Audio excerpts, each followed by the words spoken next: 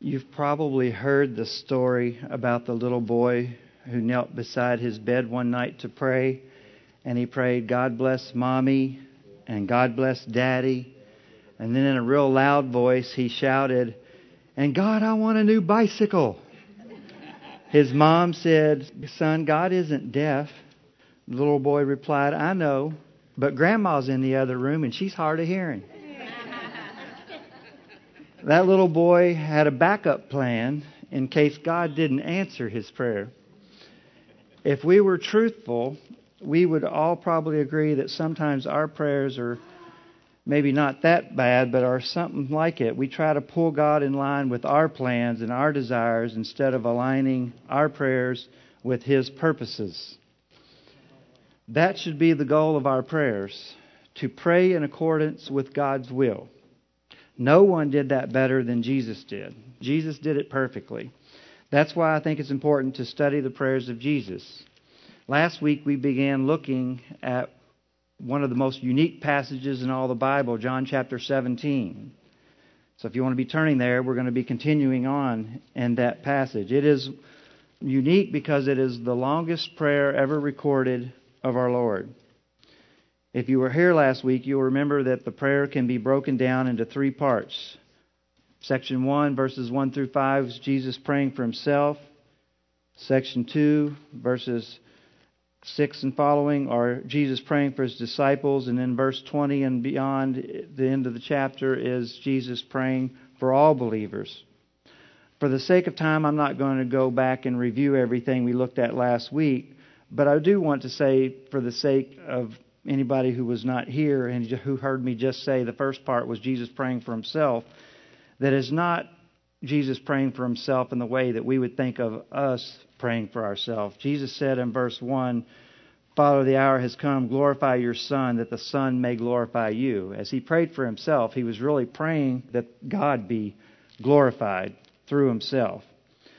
I'm not going to review all the other points, but we went on to look at some other truths about Jesus, that Jesus revealed about Himself and His plan, God's plan of the eternal salvation, the redemption story. There was truths there about Jesus and His role in that.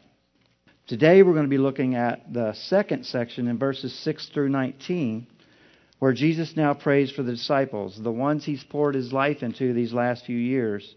Jesus, being the high priest, fulfills that role perfectly in these verses as we see Him interceding on behalf of His disciples. So we're going to read verses 6 through 19 and then come back and look at them in a little more detail. Beginning in John chapter 17, verse 6, Jesus said, "I have manifested your name to the men whom you gave me out of the world. They were yours, and you gave them to me, and they have kept your word. Now they have come to know that everything you have given me is from you.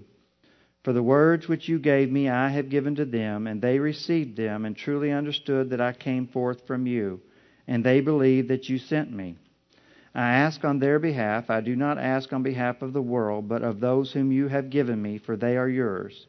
And all things that are mine are yours, and yours are mine, and I have been glorified in them. I am no longer in the world, and yet they themselves are in the world, and I come to you, Holy Father, keep them in your name, the name which you have given me, that they may be one even as we are one. While I was with them, I was keeping them in your name, which you have given me, and I guarded them, and not one of them perished but the son of perdition, so that the scripture would be fulfilled. But now I come to you, and these things I speak in the world, so that they may have my joy made full in themselves. I have given them your word, and the world has hated them, because they are not of the world, even as I am not of the world. I do not ask you to take them out of the world, but to keep them from the evil one. They are not of the world, even as I am not of the world. Sanctify them in the truth. Your word is truth. As you sent me into the world, also I have sent them into the world. For their sakes I sanctify myself, that they themselves also may be sanctified." Bible scholars refer to this section as the section that Jesus prays for His disciples. But as I read, studied this, and tried to put it into outline form, I didn't see an actual request or a prayer for the disciples until you get down in verse 11. This is where he prays for the Father to keep them in your name. So for outline purposes, I broke it down into two sections, with the second section being the prayer request of Jesus for the disciples. So I had to go back and kept rereading the first sections of those verses, trying to determine how to outline them. What was that? What was Jesus praying for in this first section? It seems to me that as you study this, that Jesus prays here, he is reminding the Father and reminding the disciples of something. Remember, the disciples are right there in the room with him. They're listening to him. They're hearing everything he's saying. And he's reminding them, and he's also reminding the Father, praying back to the Father. That's what prayer should be, is praying back to the Father and reminding the Father of his own words.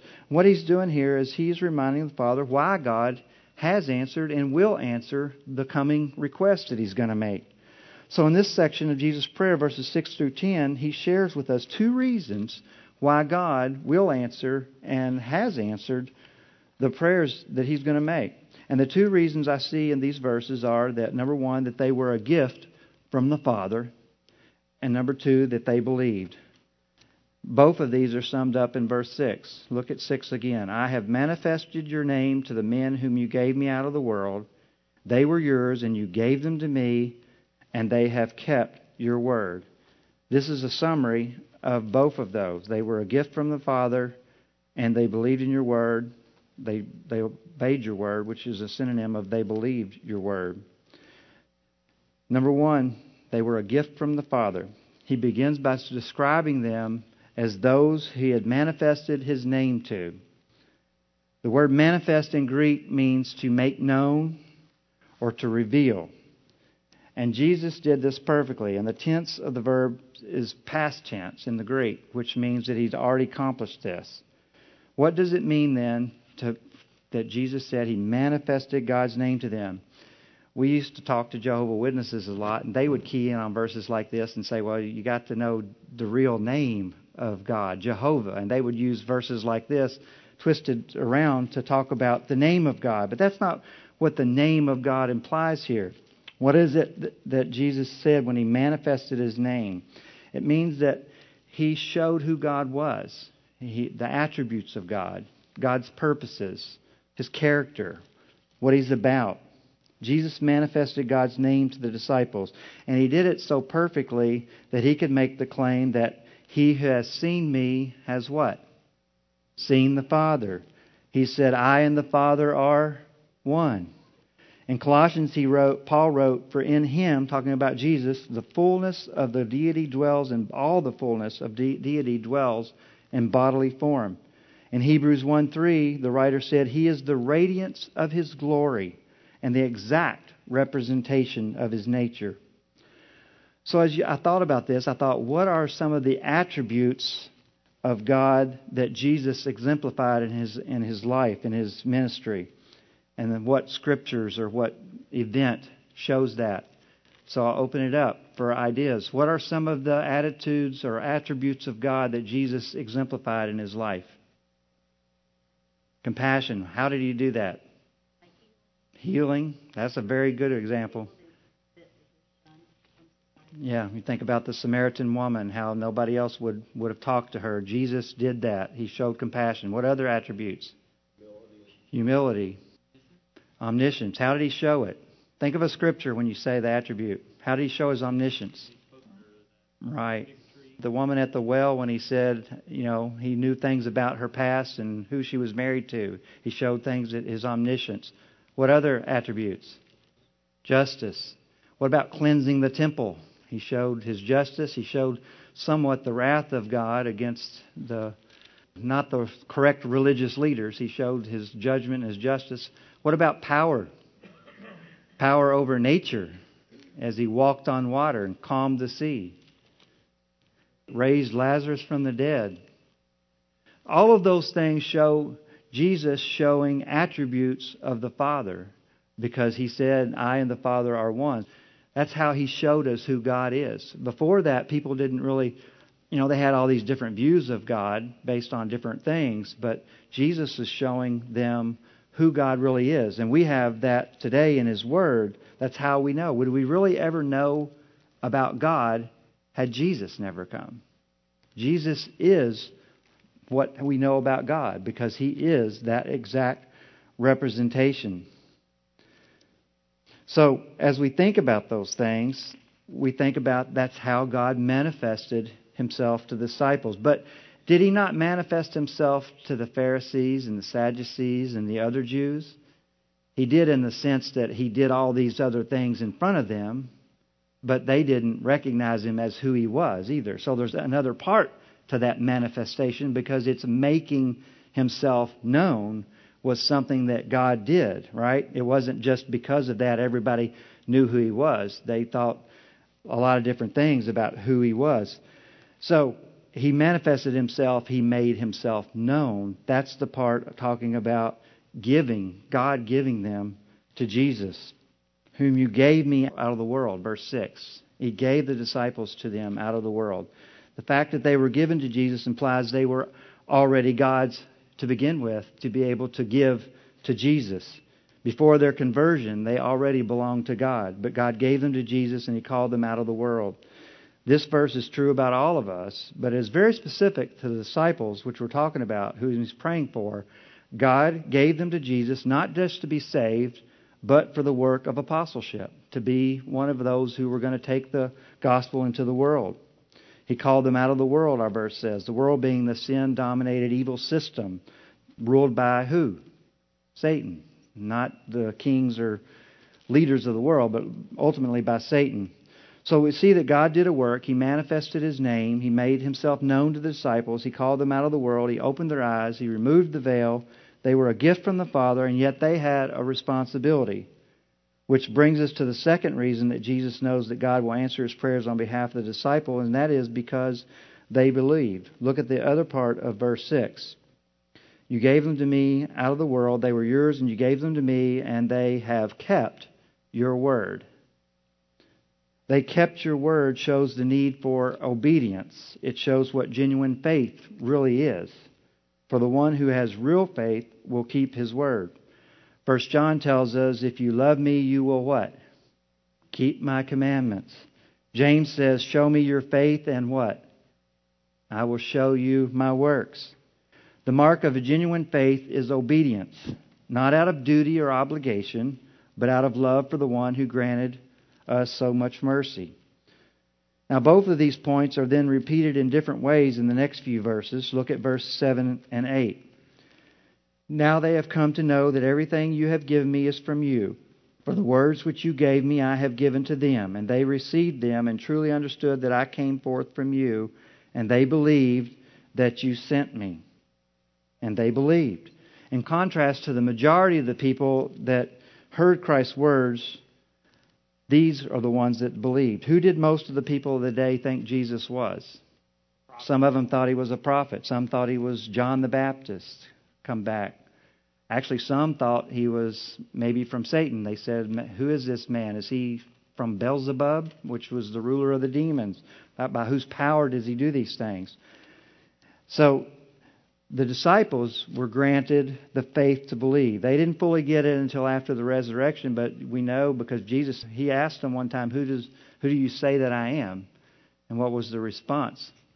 You are the Son of God. You are, I can't remember the exact words, but it just left me. But they got it. They said, you are the Son of God, the living Christ. So they got it. The others didn't. The people today have the same question to ask. Who is Jesus? What are some of the answers we get today? A good man. That's a real common one. A prophet. A fairy tale. Some don't believe at all. Terry and I, a couple of years ago, I may have told you this story, but a couple of years ago, we met a couple through her work. She had sold them a house, and we got to be friends with them, and we're trying to share with them. And they were going to I think they started out at a Unity church, and then they ended up at a Baja church. They actually came to one of our missions conference and really enjoyed it. They thought it was all great. But when you boil it back down to, they didn't believe in Jesus as who Jesus said He was. They didn't believe He was the Son of God, that He rose from the dead, that He purchased it on the cross. He redeemed us by His blood. They didn't believe all that. They just believed He was a a good person, and he was just like a lot of the other good prophets, the teachers and those type of religions, the Unity Church, the Baha'i Faith. They just kind of put everybody in the same category in many ways to heaven. So that Jesus here is saying, I and the Father are one, and you have to believe in the true Jesus, who he really is. Why do people want to not believe in Jesus of the Bible? They want to believe in someone like he's puts him in the same category as others. What do you think ultimately is the root of that? Self. They don't want to obey. They want to pick and choose. They don't want to be accountable to the living God. That's what we all do. That's what idolatry is. If we're left to ourselves, we will all make it out to be whatever we want it to be. So when Jesus said they kept your word, he means they had a genuine faith. They were obedient, not in a legalistic way, but it shows genuine faith. Obedience is often used as a synonym for faith in the Bible. The book of James has a lot to say about that. You cannot separate obedience from faith. If you have one, you will have the other. Not perfect obedience, but a genuine striving to please the Lord. So in verses 7 and 8, we see Jesus reinforcing one of the reasons he knows God will answer his prayers, because these disciples, first of all, they believed in Jesus as being God's Son. The other is they are a gift from the Father, verses 9 and 10. I ask on their behalf. I do not ask on behalf of the world, but of those whom you have given me, for they are yours. And all things that are mine are yours, and yours are mine, and I have been glorified in them. Jesus is sure God will answer his prayers for the disciples because they are a gift from the Father. He makes it clear that he is not praying for all the people of the world. He is praying for a select group of people. We know that Jesus loved everyone. It says that he does. The Scripture says he did. We are commanded in ourselves to love our enemies, to pray for those who persecute us. Jesus on the cross prayed for God to forgive those who were putting him to death. But here in this high priestly prayer, Jesus is interceding to the Father on behalf of those who are given to him, for those he is about to die for and make atonement for their sins. He said in verse 10, those he had been glorified in. And I thought about, how was Jesus glorified in the disciples? They showed glory in one way, in the sense that they were all rebellious, disobedient followers of the world of darkness, and God brought them out of that. Think about who the disciples were. Peter was rash, quick to speak, cutting off the soldier's ear. Wouldn't be long from these words here that he would deny Christ. You had the sons of thunder, James and John. You had a tax collector who was one of the most hated men in society. You had Thomas, who would later doubt Christ. We call him Doubting Thomas sometimes. Later he would call Saul, the persecutor of the church, to be one of the apostles. Most of them ended up dying a martyr's death, though, because of what happened in their lives. They were transformed by the Holy Spirit into men and women who would turn the world upside down. That brings glory to God. So as Jesus is about to pray for his disciple, he reveals why he knows the Father will answer his prayer. Number one, because they believed in him. Number two, because they were obedient, or they had believing faith. And now, starting in verse 11, he makes two specific requests for the disciples. He says in verse 11, I am no longer in the world, and yet they themselves are in the world, and I come to you, Holy Father, keep them in your name, the name which you have given me, that they may be one, even as we are one. While I was with them, I was keeping them in your name, which you have given me, and I guarded them, and not one of them perished, but the son of perdition, so that the Scripture would be fulfilled. Jesus begins his request for the disciples by addressing God as Holy Father.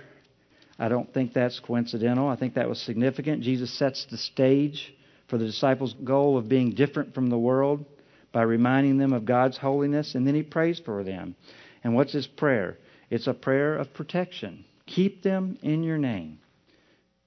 Verse 12, he reminds them as he prays that he's been here, and while he's been here, he's been directly protecting them. He's personally kept them and guarded them.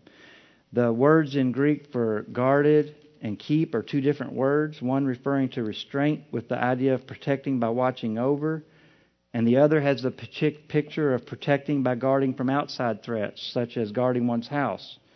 It shows complete protection from all threats. It is a prayer to keep them and not let them fall away. That is a great reminder of how God protects His children.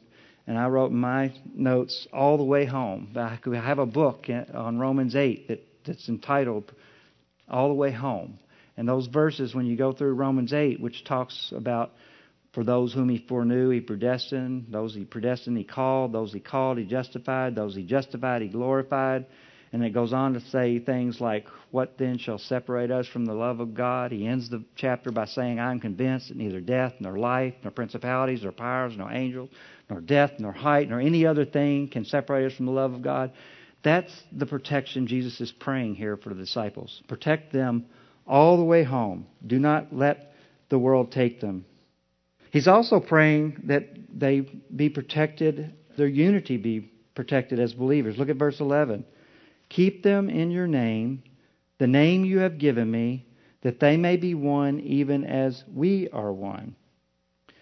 It's amazing the bond that we have as believers, isn't it? Many times it's stronger than even family. It's not limited to local congregation, but extends into the community and around the country, even around the world. Those of you who have gone on mission trips have experienced that. We have some friends who have visited with her a couple times, Joe and Claudette. I don't even know if we've introduced you through the graphs. Raise your hand there, Joe. They're visiting with us. They have moved in, our neighbors now at where we've moved, and there was an instant bond. I don't know if they felt it, but I felt there was an instant bond because they are believers and we are believers, and there was an instant bond. It's like I've known them for years because of our bond in the Lord. And I know many of you have been on mission trips and experienced that. When we went to France last year, Dennis and I and Steve Trom, did you not feel a bond with the believers there, Dennis? It was something that you can't really explain. I mean, it's the culture there is, and Paul and Karen Davis warned us. They said, as you walk down the road, people won't speak to you in France. He said, and Dennis kind of made it a challenge. He kind of waved and talked to everybody there. Some of them kind of seemed startled, and some of them said hi. A lot of them did respond, but it wasn't natural for them.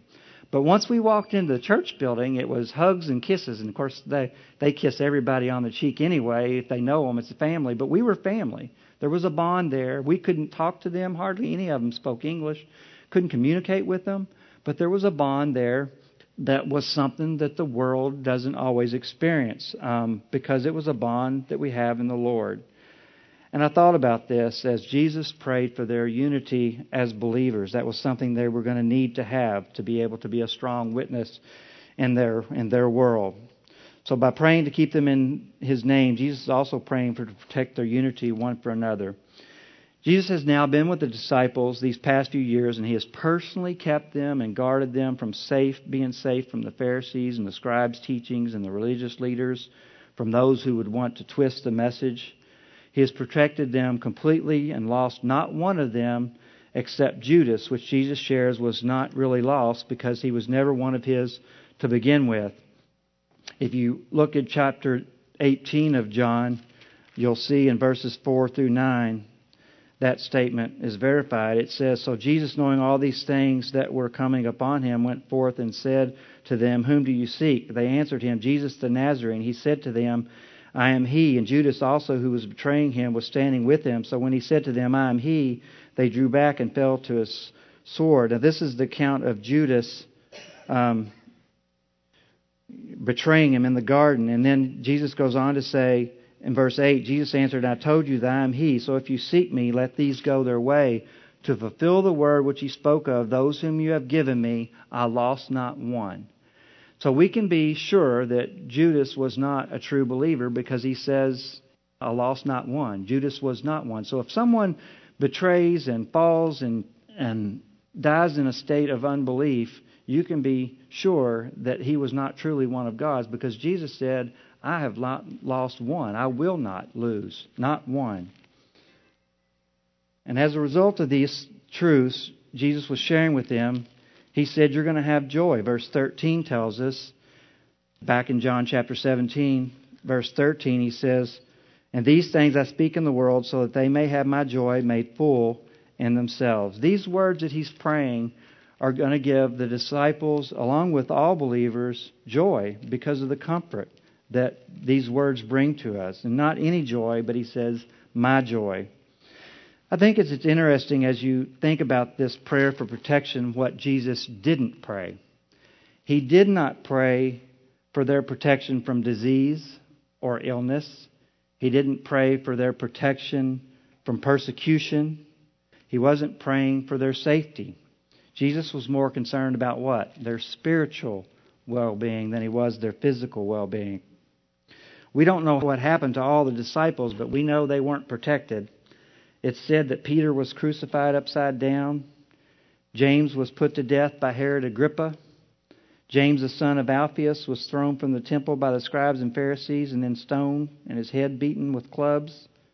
Thomas is said to have been killed by a sword. One account has Matthew staked to the ground by spears and then beheaded.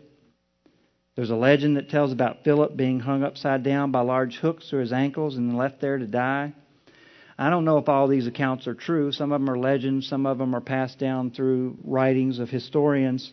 But we know that they weren't protected from persecution. And most of them, I think 8 of them, we know for sure, died a martyr's death.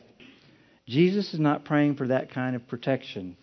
Jesus is always more concerned about our spiritual protection than our physical protection. And that made me think from an application standpoint about my own prayers. Now, don't get me wrong. Don't misunderstand me. I don't think that we should not pray for healing or physical ailments. I think we're commanded in other places in Scripture to do that. He tells us to call for the elders and pray for you if anybody's sick. So I'm not saying that, but I think if you examine your prayers and it's 99% physical and 1% spiritual, that we're probably off. I think we need to examine the prayers of Jesus and see how he prayed, and we need to remember what's more important, to pray for someone's physical health or someone's spiritual health. So we need to be reminded by this that we should be praying for spiritual protection. That's what Jesus shares with us in these verses. And Jesus in verse 14 through 16 describes why they needed protection. Look at verse 14. I have given them your word, and the world has hated them because they are not of the world, even as I am not of the world. I do not ask you to take them out of the world, but to keep them from the evil one. They are not of the world, even as I am not of the world. The reason Jesus prays for their protection is because he's left them in a hostile world, hasn't he? We are always reminded in Scripture that this is not our home, that we are citizens of another land, that we are ambassadors.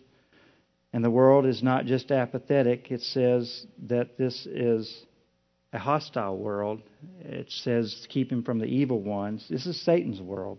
And we are called to be in the world, but not of the world. So I think it'd be a good place to stop for a minute and just to reflect on this thought of being in the world and not of the world.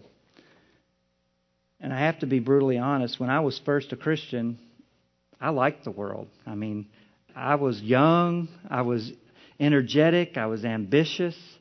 I wanted to get into real estate, I wanted to make a lot of money, I wanted to have a house on the water with a boat, and these were the things in the back of my head that I wanted to achieve. And when I started going to church and really learning the Bible, and people were talking about God coming back soon and things like that, I'm like, I'm not quite ready yet, you know. And I believed in the Lord. I think I was saved at that point, but I was a very immature and weak Christian, and I really didn't understand the eternal nature and the things of God and the spiritual kingdom. And I was still battling with the flesh and my desires. I didn't really want to die. But it's said here that the kingdom of this world is Satan's. And you think about how I was influenced by the world in those early years, and I thought about how has the culture influenced the church in which we live today. You know, think back 75 years and think about the church and the people of this country, and think about where the culture has gone. How has the culture changed over the last 50, 60 years? How has it affected people, which have then affected the church? Any ideas? How about the attitude of divorce? Years ago, what was the attitude of divorce? You just didn't do it. And I'm not saying everybody that's divorced, it's all, there's scriptural reasons for divorce. And people sin and things happen. I understand that. I'm not trying to hit on people who have been divorced, but the attitude of the church has changed because the attitude of the culture has changed. What about the way people dress? The modesty in the church. Has that not changed somewhat with the culture? How about women's liberation movement? And now you have women's pastors and women's teaching. Is that contrary to Scripture? It's changed with the culture. Now we're seeing it blatantly in the attitude of homosexuality and issues like that. The attitude of the culture is migrating into the church. Not all churches, but to somewhat you can see how the influence of the world over time has influenced the church. So when Jesus was praying for protection, He was praying for protection from the influence of this evil world. He wasn't praying for the protection of your safety from it, but from your faith from it. He was praying for protection. I thought of the words that Pilate spoke to Jesus, and Jesus responded, "My kingdom is not of this world. If my kingdom were of this world, then my servants would be fighting so that I would not be handed over to the Jews. But as it is, my kingdom is not of this realm." Pilate didn't have anything to worry about from Jesus. He was not here to take Pilate's kingdom from him. His was a spiritual kingdom not of this world, and it would be made up of people not of this world. So how are we to not be of this world? Do we all go off in a commune to live? No, Jesus said, and even in these verses, that He was sending them into the world, and He has sent us into the world. The best way to answer Scripture is to read more Scriptures. I thought of 1 John 2:15 and 17, where the words say, "Do not love the world or the things in the world. If anyone loves the world, the love of the Father is not in him. For all that is in the world, the lust of the flesh, the lust of the eyes, the pride of life, are not of the Father, but from the world. And the world is passing away, and the lust of it. But the one who does the will of God lives forever." Those verses tell me that our love, our devotion, our aim, our purpose in life is not to be the stuff of this world, but spiritual things, heavenly things. Sometimes I think we take this warning too lightly. I know that's true because I see the results. I see Christians who love God, but they get entangled into the world, and I see them fall. I see them getting involved with pornography and things like that because of their devotion to the world. They're one step in, one step out, and they fall. I see the way the world has an effect on the church. I see the way the world has an effect on me. It's a serious warning. That's why Jesus prays for the disciples. That's why John gives us this warning too. There's a simple statement in the Bible that I thought of that ought to give us all great concern. In 2 Timothy 4:10, there's a statement that says, "Demas, in love with this present world, has deserted me."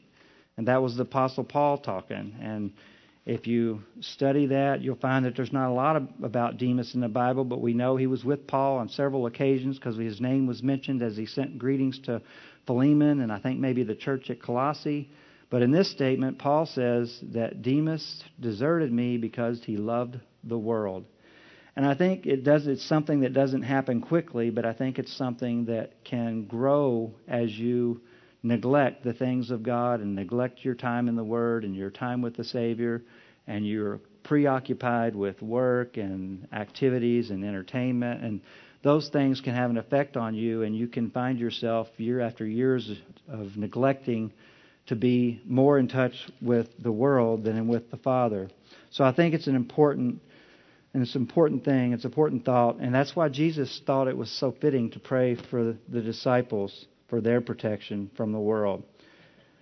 That's the first request Jesus makes on behalf of the disciples is spiritual protection. The second request to go along with this one of spiritual protection, He says to sanctify them. Verse 17, Jesus says to the Father, "Sanctify them in the truth. Your word is truth. As you sent me into the world, I also have sent them into the world. For their sakes I sanctify myself, that they themselves also may be sanctified in truth." What's the word sanctify mean? Set apart. The word sanctify means to set apart. It can mean to be set apart from sin. It can mean to be set apart for a consecrated or holy service or purpose. Jesus probably had both of these thoughts in his mind when he said these words, because remember who he was praying for. He was praying for the apostles, and he was praying for them to be set apart for this mission of taking the gospel into the world. Sanctify them in the truth clearly means the Word of God. Jesus tells us, thy word is truth. That's the standard. That's where we learn what sin is. That's one of the reasons I have such a big problem understanding how churches today in our culture are preaching and allowing things that are clearly against Scripture. Because where's their standard? We only have one. It's the Word of God. Thy word is truth. Where do they get the authority? It's our only real source of truth. We cannot find our definition of righteousness and holiness outside of it. Jesus, throughout his ministry, always held up the Word. He held up the Old Testament words. He referenced and validated the Old Testament. He constantly referred to it, his own words, as the words of God. It's the only standard that we have. And Jesus here in his prayer is praying that these disciples would be set apart from their sin in accordance with the word of truth.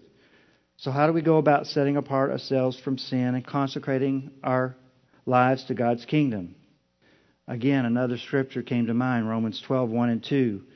Therefore, I urge you, brethren, by the mercies of God, to present yourselves a living sacrifice, holy and acceptable unto God, which is your spiritual service of worship.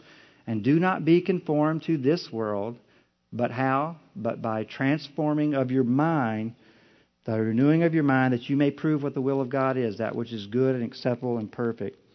And this is important for the disciples, because he's going to send them into the world to preach the gospel to the entire world, and it was necessary for them to be holy and to be sanctified in order to present good testimony.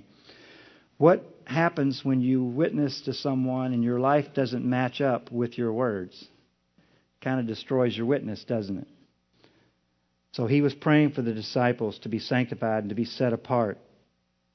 Verse 19 is an important truth to not forget, because it says, for their sakes I sanctify myself, that they themselves also may be sanctified in truth. They would have never had the ability to do this if Christ had not first sanctified himself. Jesus is saying here that I fully consecrated myself to the work of redemption. That was his purpose. It was his obedience to the Word of God for his life.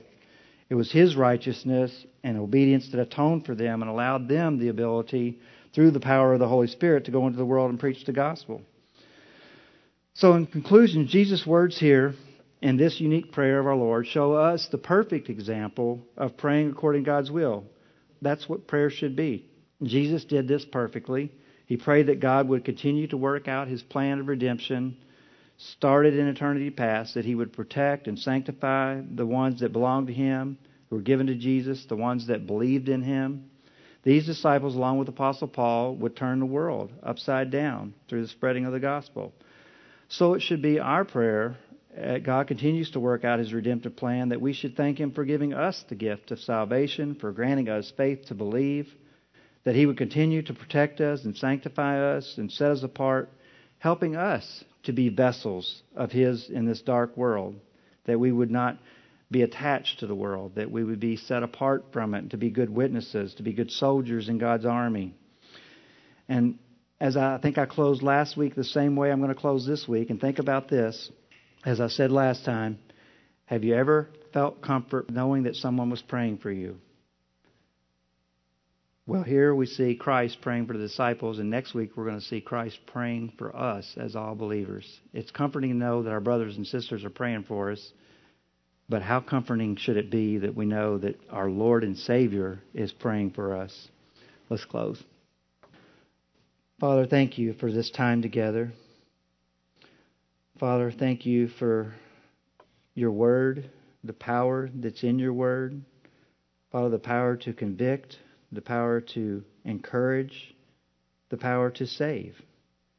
Father, we don't take these words lightly. May you help us to really examine our own lives in light of your word and Jesus' prayer for the disciples and for us. Father, may we grow into the men and women of character and of purpose in our life. May we not be drawn to the things of this world, but be drawn to spiritual things. May we be emboldened and empowered by your Holy Spirit to share with the world the good news that Jesus brings.